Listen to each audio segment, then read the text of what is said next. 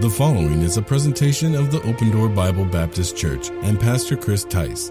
For more audio and video content, please check us out on the web at www.opendoornj.org. As you look at this text, I think it's a popular text. We know a lot of the verses in the text. It's an important text in that it's a dividing part here as he kind of changes subjects here to the Philippians. It's one that still centers and focuses on the main theme in the book, which is joy.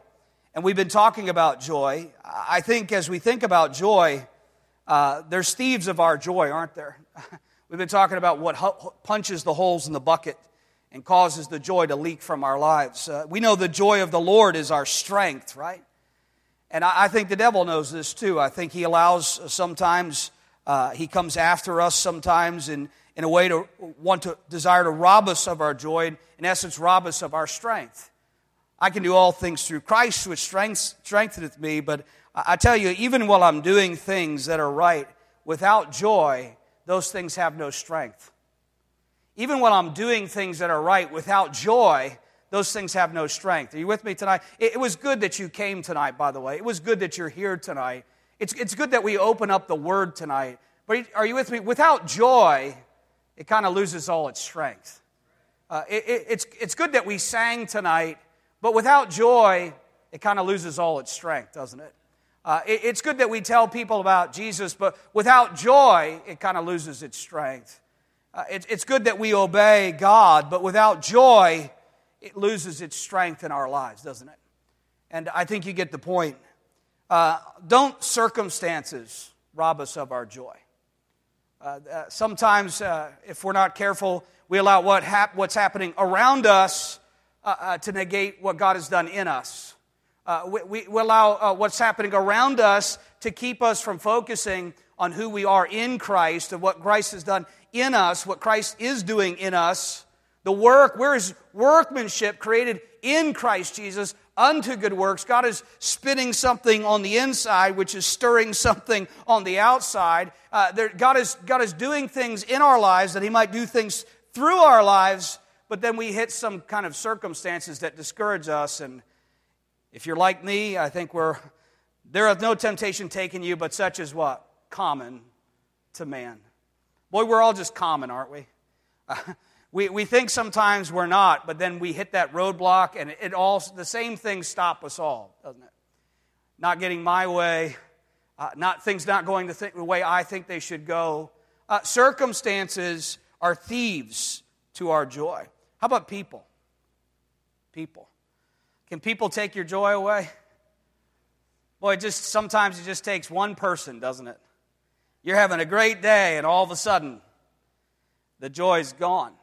Well, if your joy is only in people that love you and treat you well, then we don't have the joy of Jesus. We just have joy that's temporal, don't we?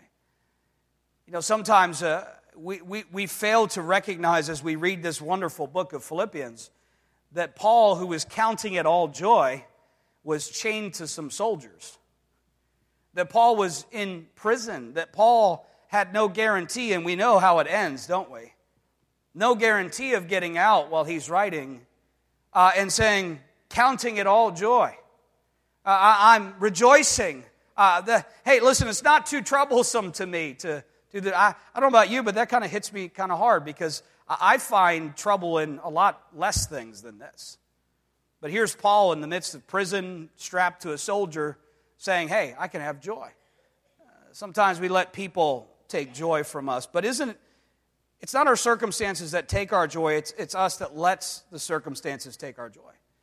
It's not the people that take our joy, it's us that let people take our joy. It's not the devil, right, that comes and takes things from us. It's us that gives things to him. Isn't that what the Bible says? For us, neither give place to the devil. We give him room, we give him place. He's going to take every place you give him, by the way. The flesh will take every place you give it. Satan, our accuser, will take every place you give him. Circumstances are thieves of our joy. People are thieves of our joy. Our own flesh is a thief of our joy. Are you public enemy number one in your life like I am? Are you your own worst enemy sometimes? Boy, we trip ourselves. How many sometimes you trip on your own feet? Sometimes someone trips you, but sometimes you trip on your own feet. We trip over our own problems. We trip over the problems we create for ourselves.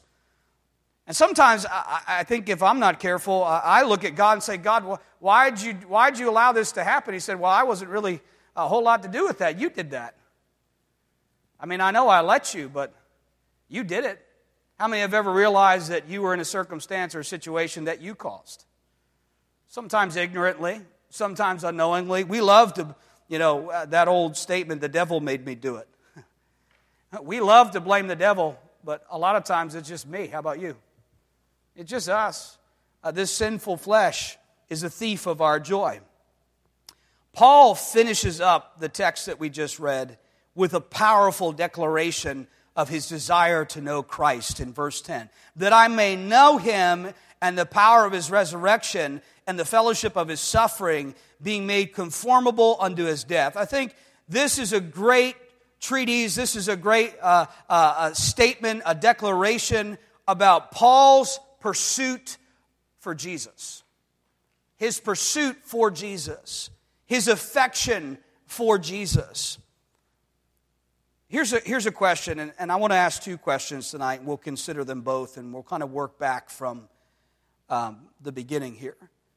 But question number one, what robs me of my affection for Jesus?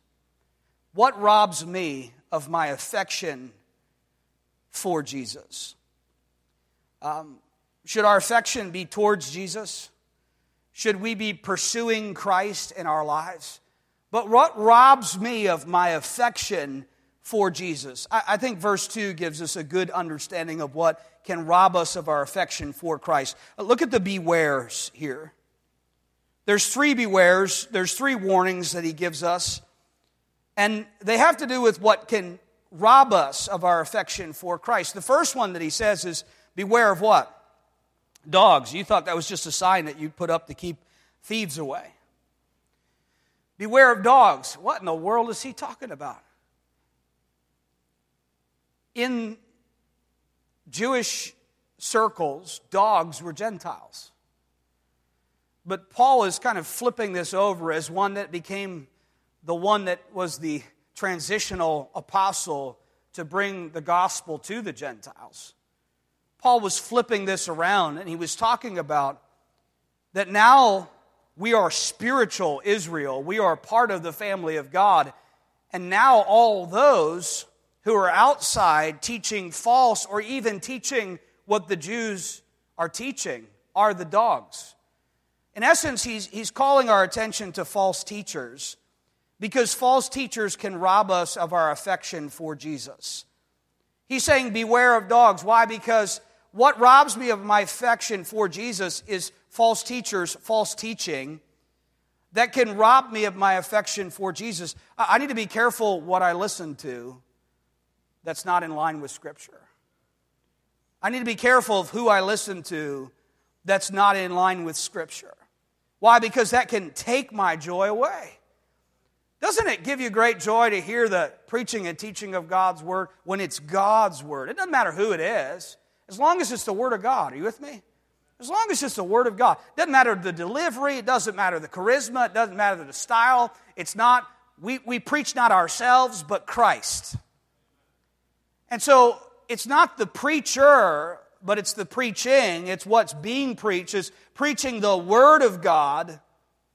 But there's false teachers that are out there that rob people of our joy. I see people that get involved with false teaching, and what at one time was joy to them, now all of a sudden they're angry.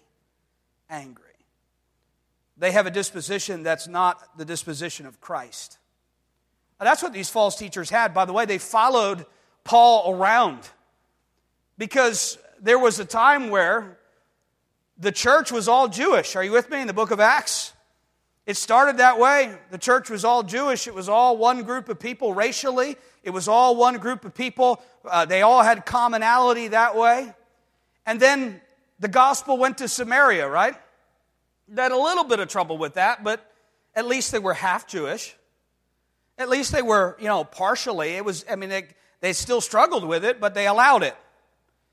And Philip, he was leading there, and Peter comes down, and God shows them through many signs and wonders that they too had received the gift of God's Spirit.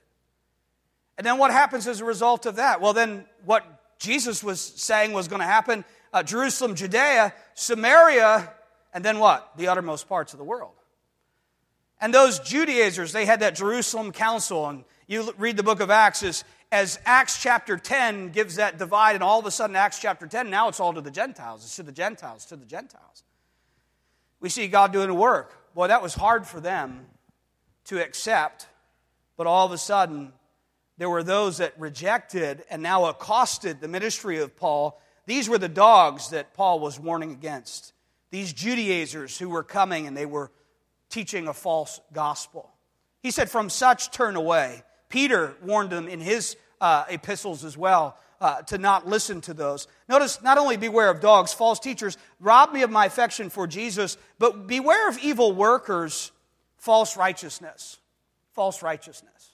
Evil workers, those that are doing good, but they're doing good for the wrong reason. They're doing good for the wrong reason. This false righteousness, these evil workers, it's not that what they were doing was evil, it's why they were doing it. They were going about to establish their own righteousness. Jesus had the most scathing review for the religious people doing good things, didn't he? I mean, when you read in the Gospels, Jesus was, he was compassionate and gracious towards those sinners, but boy, when he went, you generation of vipers, he went after those guys who were trying to establish their own righteousness, making for doctrine the commandments of God. False righteousness is something that robs me of my joy. It robs me of my affection for Jesus. Notice also, beware of the concision, this third beware. It's almost a play on the word circumcision, isn't it?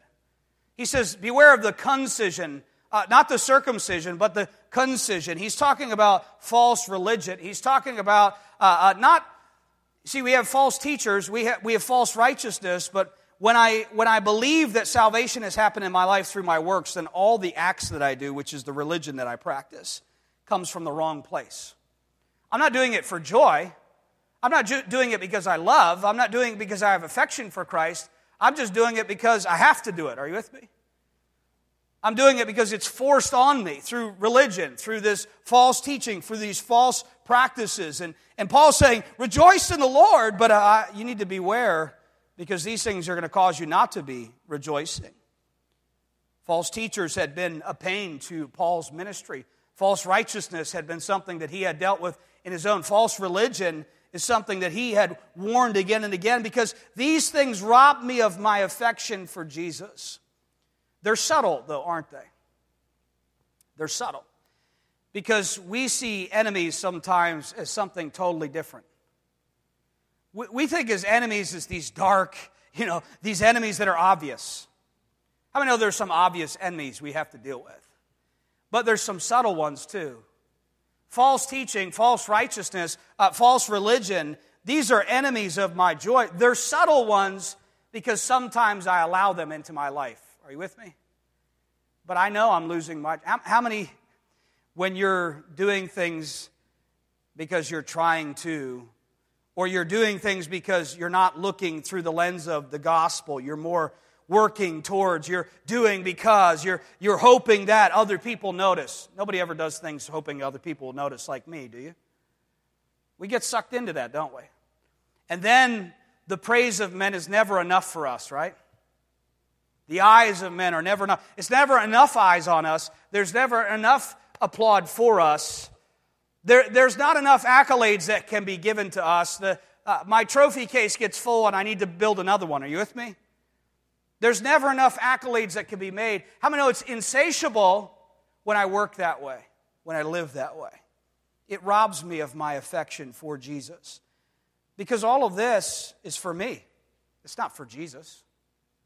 How much of what we do is for Jesus, really? Is it for us or is it for Him? If it's for Him, why do I get so offended? If it's for Him, why do I get so empty? If it's for Him, why do I not have joy?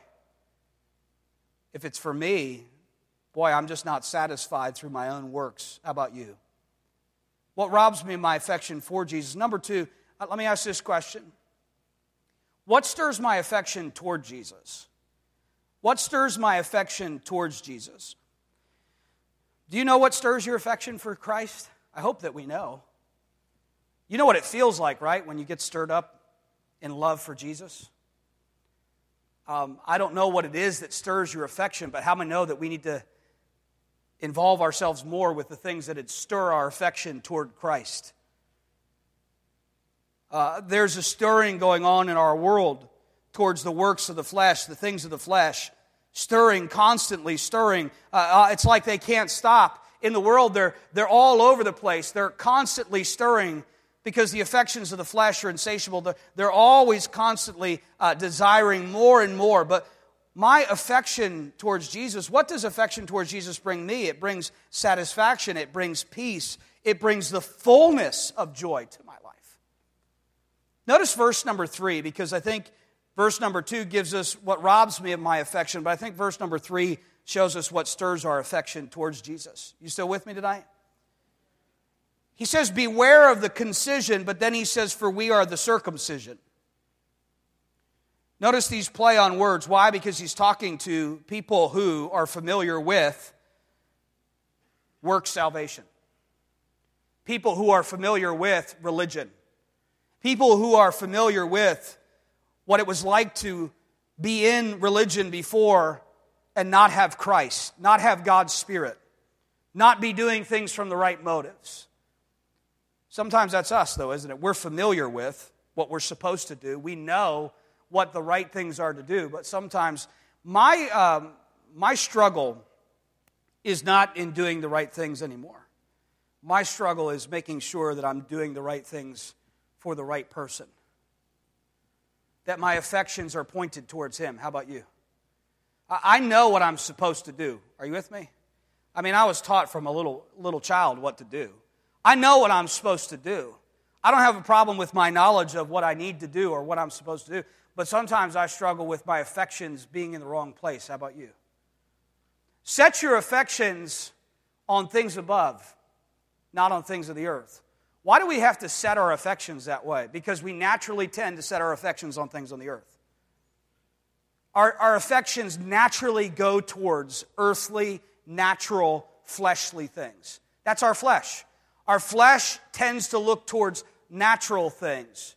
But God says, set your affection on things above, on eternal things, on Christ. Stir your affection towards Jesus. Do you think Paul, at any time in prison, needed his affection for Christ to be stirred up? How would you feel if you were in prison for preaching the gospel? You were bearing chains for doing what God called you to do.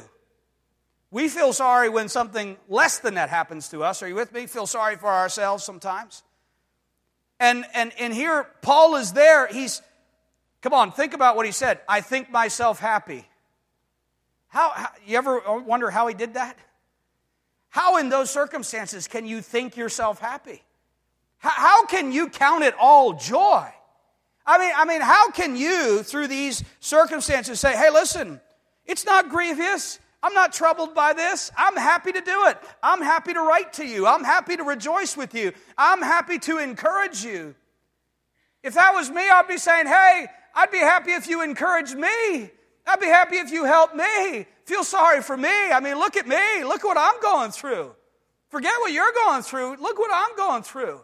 But here's Paul saying, no, I can encourage you. I can boost you. I can help you. Why?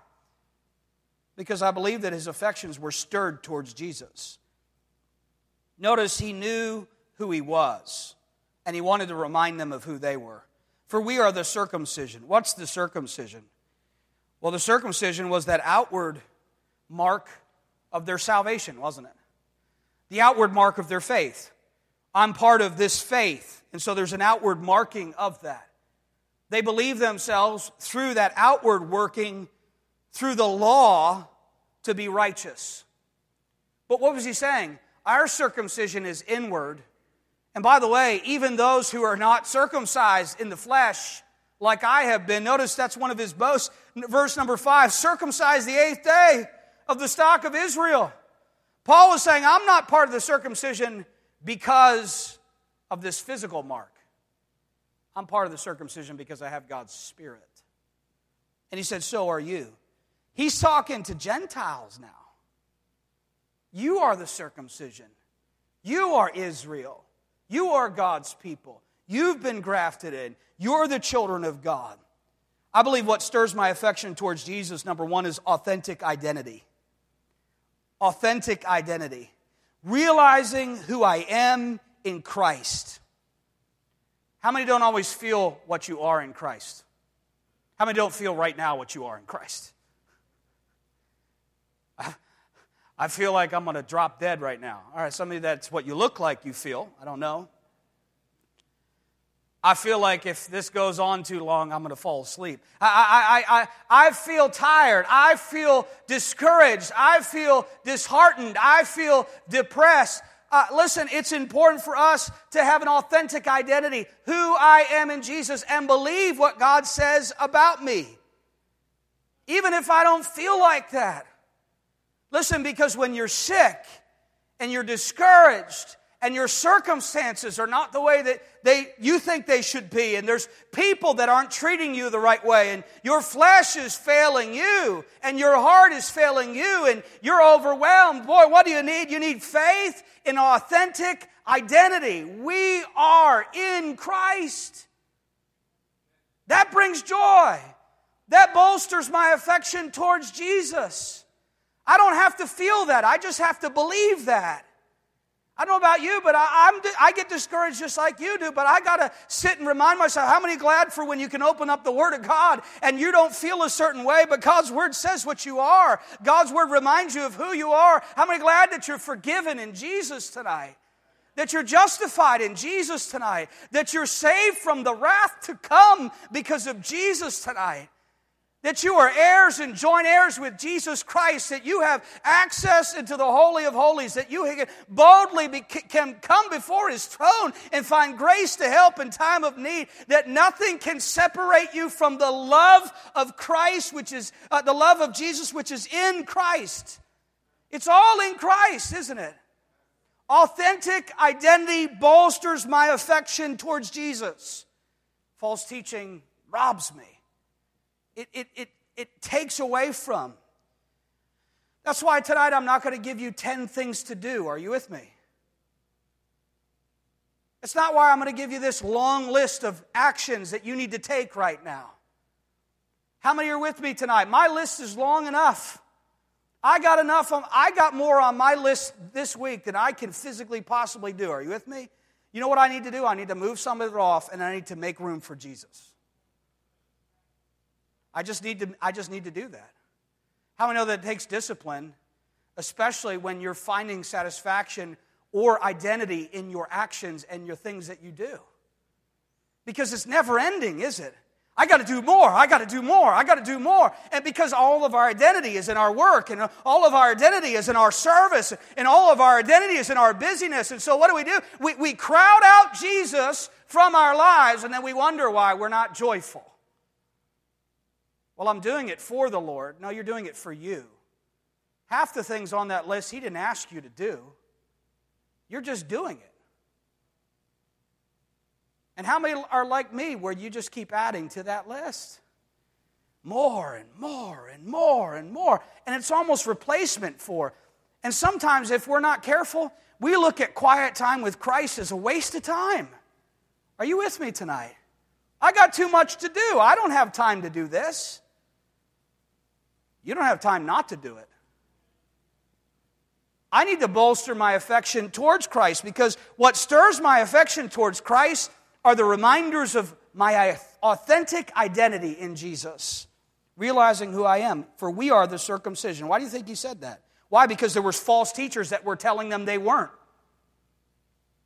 The Judaizers were following Paul around. Paul was preaching. They were coming behind him. And Paul was telling them, hey, listen, you don't need circumcision. You don't need the law. You don't need to become a Jew. You don't need to become a proselyte. You just need to, by faith, believe on the finished work of the Lord Jesus Christ, His death, His burial, His resurrection, and you too can become a child of God. And they were coming behind and said, no, you heard Brother Paul wrong. He doesn't understand right. And you know what? They were trying to snatch away some of these new believers out of the church. You know the false teachers are still busy trying to snatch away these new believers out of the church. And they got 10 ways to do this and 10 ways to do that and all this teaching around whatever it is that they're trying. And just busy work, keeping them from realizing what they already have, robbing them from their riches in Jesus. Authentic identity stirs my affection towards Jesus. Notice not only authentic identity, for we are the circumcision, but authentic worship. Look at verse 3. For we are the circumcision, which what? Worship God. Look at verse 3. Which worship God in the Spirit. We talked about that this morning, authentic worship, right?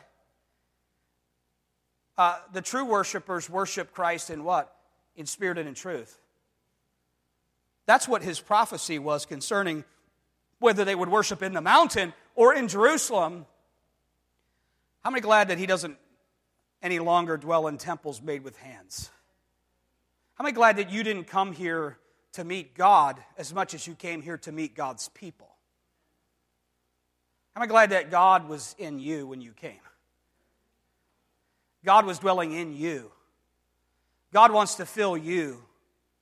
We don't come into the room because God's in here. We brought God in with us. This place is empty without us, but it's filled because believers are here. His Spirit is present tonight. Authentic worship, Spirit-filled worship, stirs my affection towards Jesus. You know what takes our joy away? Just droning through worship that's meaningless to us. Be careful when the worship becomes all about what moves you. When it's all about what music you like or don't like. When it's all about whether you prefer it or not. If you can't worship God, and you say, well, I just can't worship. You know what you're saying? It requires something from the past. It requires something from the present. Authentic Spirit-filled worship is not so much about the method, but it is about the motive. I understand that there's methods that are right and that are wrong. I'm not trying to even have a dialogue about that tonight. But I think sometimes we hinder our worship to God because it's not about God's Spirit having His way in us. It's about us having our way in the church. You with me? It's not about God having His way in us. It's about us having our way in the church. If everybody liked what I liked, then they would experience God the way I experience God. Well, you're not experiencing God and just complaining and criticizing. And preference-driven. I want this. I want this. This is what moves me. This is what makes me feel good. It's almost like, I don't know about you, but how many, you're watching that epic film and the score comes on, and how many ever get the goosebumps from that? You feel that. Don't they on purpose? They know what they're doing. They're trying to evoke some emotion from you. Do we need externals to evoke Spirit-filled worship from us? Or should it come up out of us like a well? It should spring up out of us like a well, because authentic worship comes from within. It's not external stuff that stirs us up to make us worship. Are you with me? I love music, but I'm not relying on the quality of the music. Well, if the church had better musicians, we'd have better worship. No, if you had a better heart, you'd have better worship. If the church played this style or played that, we'd have better worship. No, if you had a better heart, you'd have better worship. Worship comes from within. I come in ready for worship. How about you? Ready for worship. Why? Why? Because my heart is prepared to worship Christ, But not always. How about you? Sometimes, what hinders your worship is your thought life before you come in. You're sitting in the car, negative, and then you walk in, and of course, worship's going to happen. It's just going to spring up out of you, right? What's happening outside?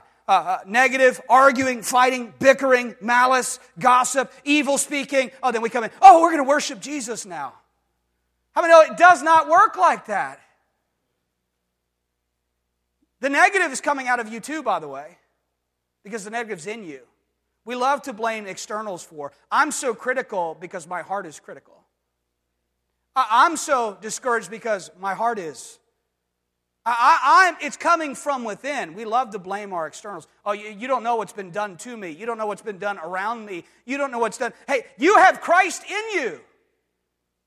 Paul was saying, listen, I'm in prison. I'm in chains. I'm in bondage. But the joy of the Lord is my strength. I'm rejoicing in Jesus. Notice verse 1, rejoice in the Lord. And then he says, we're the circumcision which worship in God in the Spirit. And notice, and rejoice in Christ Jesus. Authentic identity, authentic worship, authentic joy. Authentic joy. Not in things, but in Jesus. Not in things, but in Jesus. It wasn't just possessions for Paul. It wasn't just popularity for Paul. It wasn't just his resume that he viewed as, by the way, a hurdle to his rejoicing. Isn't it interesting how the things that we would brag on ourselves about, Paul is putting himself down for. Paul's saying, hey, listen, you would think that these things would be reasons for my joy, but they're hindrances to my joy. Notice what he says. Circumcise the 8th day of the stock of Israel. By the way, he's saying that's a hurdle to me coming to Christ, not a help. Of the tribe of Benjamin, a hurdle. A Hebrew of Hebrews, a hurdle. As touching the law, a Pharisee. These are stumbling blocks. These are hurdles. These are great things, crushing blows to him not having joy. Concerning zeal, persecuting the church, touching the righteous which is in the law, blameless. But what things were gain to me, those I counted loss for Christ. What things were gain to me, those I counted loss for Christ.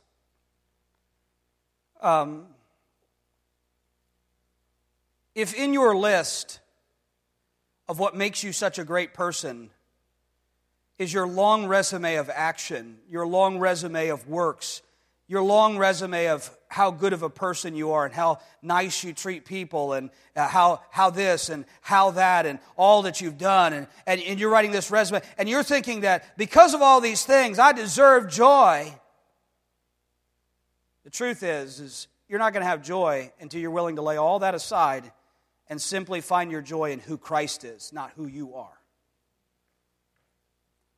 Sometimes we can't see Christ because we can't see beyond ourselves.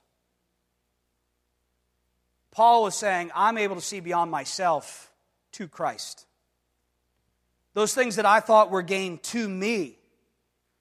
How many there's some things that you used to think were gain to you? Paul is saying, my whole background, all these things from man's standpoint make up a great resume.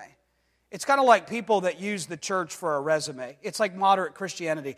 Look on my resume, I'm active in my church.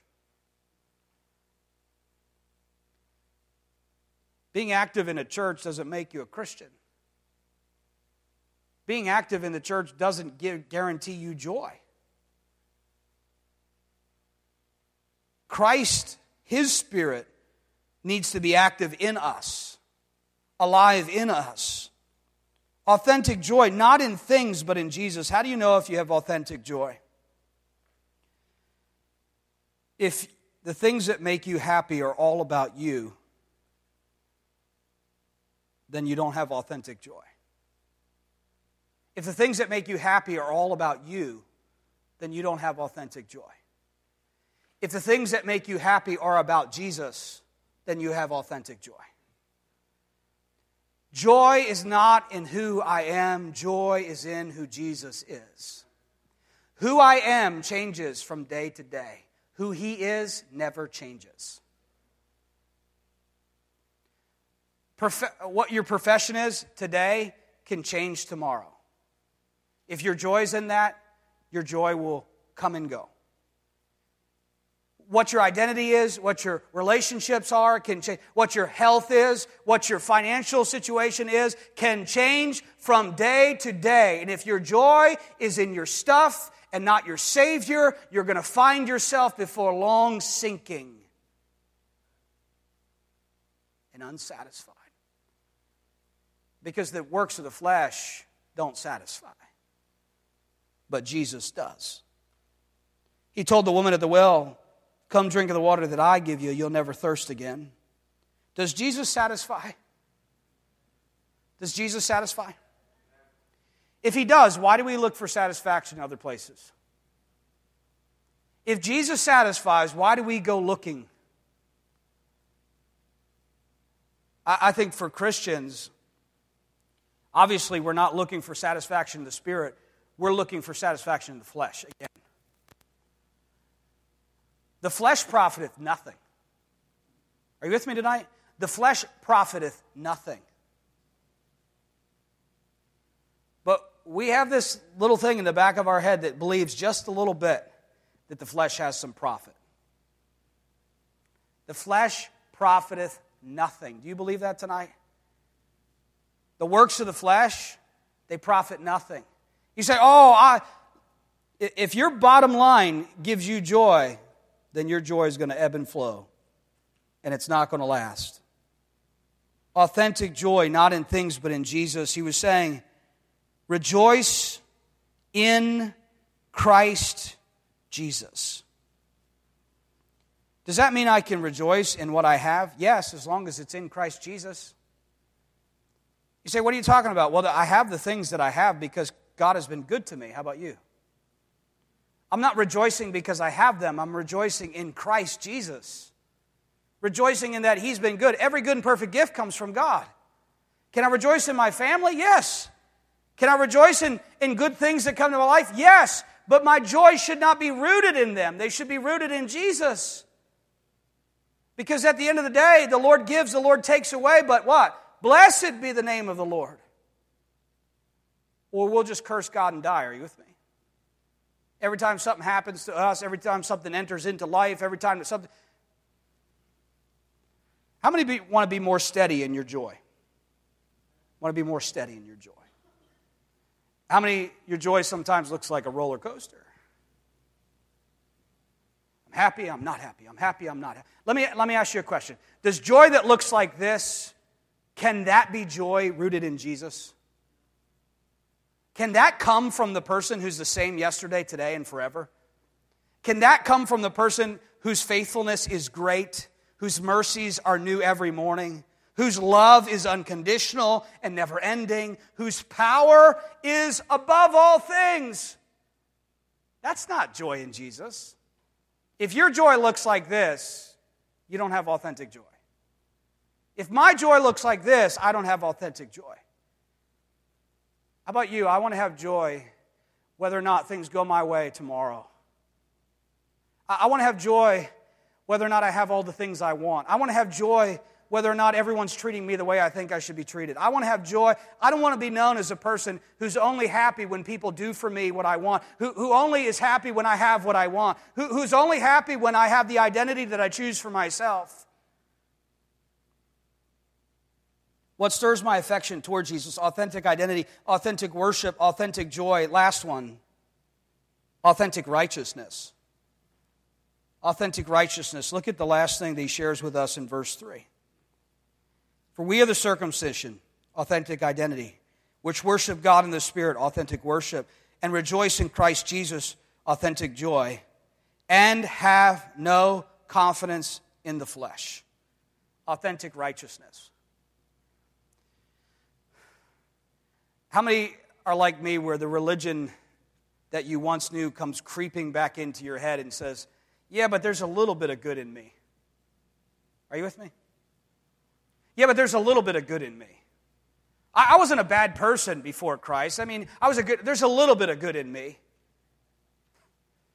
Paul gets a little bit heavier, doesn't he, in his description? He doesn't just say, I counted them loss, but then he starts to count them in a different way. How many see the word count, count, count? We begin to wonder whether Paul can count at all. Paul is counting things, but he's not counting things the way we would count them. Because how many would have counted in the flesh the things that he says as pluses as he makes them minuses? And you think, what in the world? What kind of math is this? This is upside down kingdom math, isn't it? This is where the first is last and the last is first. How many struggle with that equation? This is math where the greatest in the kingdom is the servant of all. How many struggle with that equation? This is the kind of math where love loves enemies, not just friends. How many struggle with that equation? This is the kind of counting that the Spirit causes us to do, where we no longer count the way we used to count. We used to say, oh, this is great about me, and this is good about me, and this is wonderful about me. And joy sinks and leaks from our lives as Christians as we go back to the works of the flesh, or we go back to our self-righteousness, or we go back to our religion. We have a tendency, just like the Galatians, don't we, to go back. Either we go back to our lives of sin before, or we go back to our self-righteousness before. But how many know going back is not an option for Christians? We must press towards the mark of the high calling of God in Christ Jesus. I've decided to follow Jesus, what? No turning back. You know, for some of us, behind us is not too ugly of a life when it comes to the world. Are you with me? I wasn't such a bad guy back there. You know, how many had that testimony? You heard that guy with a testimony, boy, he was like this and he was that, and he had this addiction and that addiction, and he was in prison this many times, he got shot this many times, and Christ saved him. And I'm just like, whoa, man, you were a bad dude. I'm not like you, man. Jesus had a lot of blood shed for you. He shed the same amount of blood for me. Are you with me? It didn't matter that I came to know him as an 8-year-old boy. It didn't matter that I was raised in the Christian home. It didn't matter that I knew the songs and I knew the verses and I knew the stuff. It took just as much of Christ's blood to save me as it did that guy. And all that stuff behind me that I think was good is just loss. And I can't afford to turn back and bring that forward because that's going backwards again.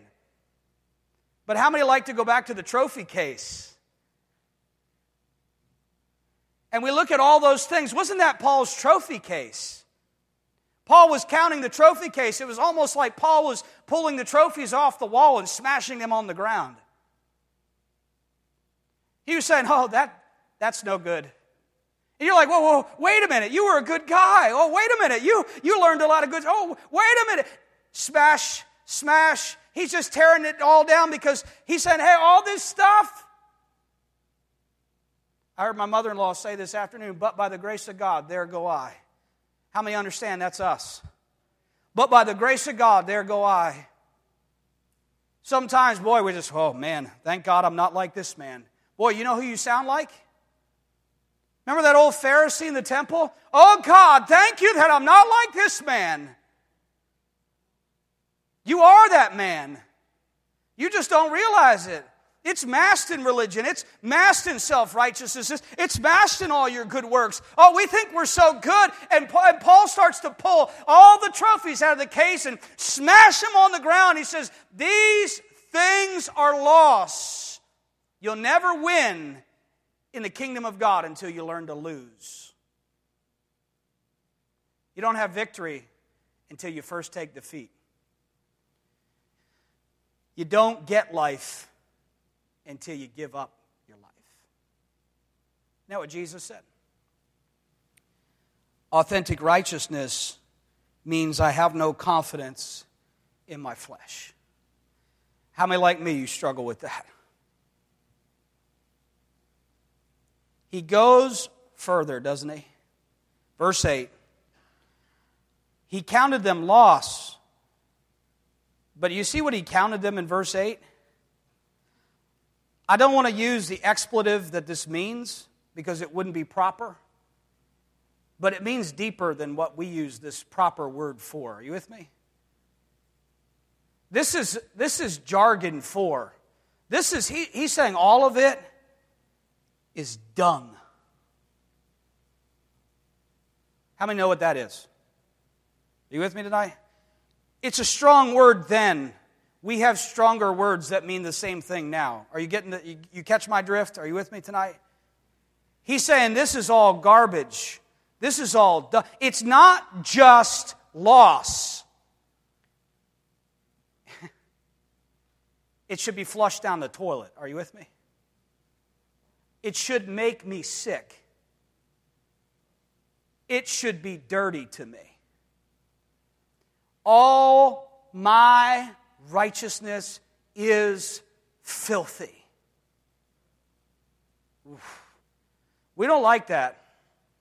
That gets us all bent out of shape, doesn't it?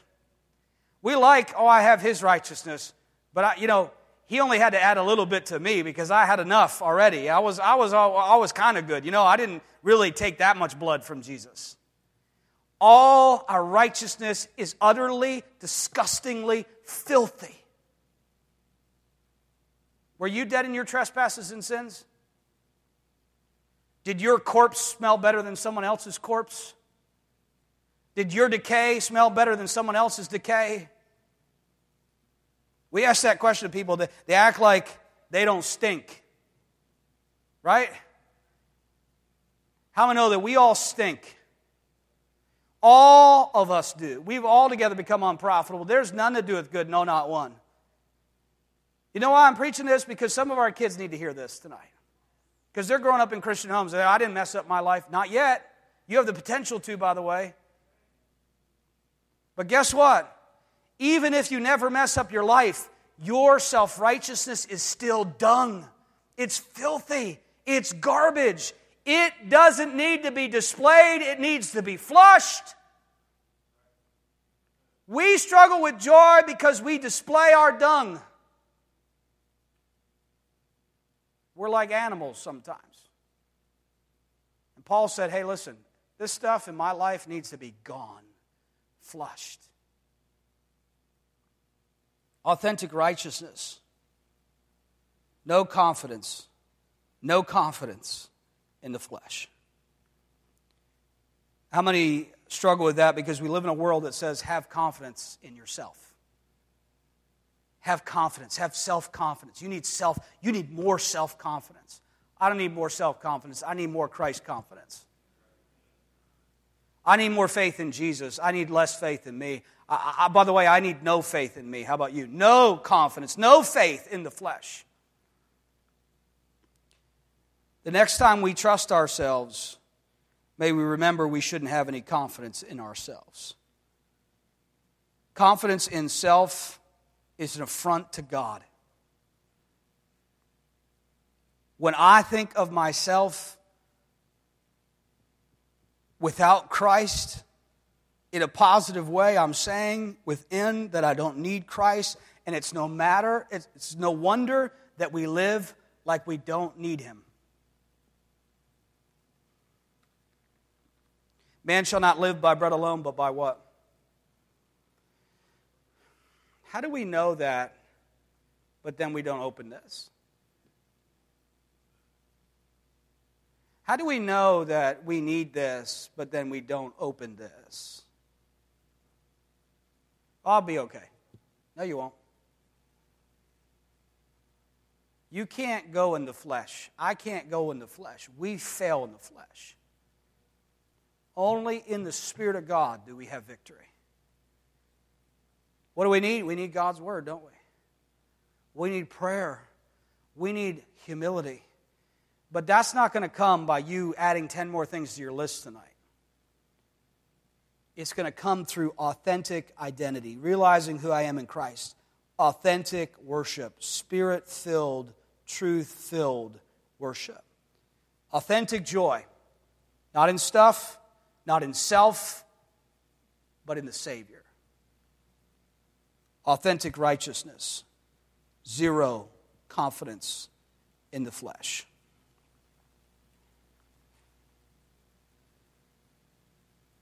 Tonight, I think it would be good for us to crucify the flesh with its affections and lusts. Are you with me? We're trying to stop our flesh from doing stuff when really we should not be trying to stop our flesh. We should be crucifying our flesh with its affections and lusts. Because that's what the Bible says. They that are Christ have crucified the flesh with its affections and lusts. How many tire of trying to stop and then you find out you can't stop? You can't stop the anxiety. You can't stop the fear. You can't stop the wrong thing. You can't stop. You try to stop, but you can't stop because the flesh is insatiable. It continues over and over and over again. It's not in stopping. It's in death to the flesh that we find what? The fullness of the Spirit. I am crucified with Christ. Do you believe that? Nevertheless, I live. Yet not I, but Christ that lives within me. I die daily. That's what Paul said. How many know that you need to die to your flesh today? How many know tomorrow you need to die to your flesh so you can live unto Christ? The flesh profits nothing. Have no confidence in the flesh. If God has used this ministry in any way to be a blessing to you, please take a moment to send us an email to info@opendoornj.org. Also, if you would like to support this ministry financially, you can do so online at opendoornj.org. Thanks for tuning in.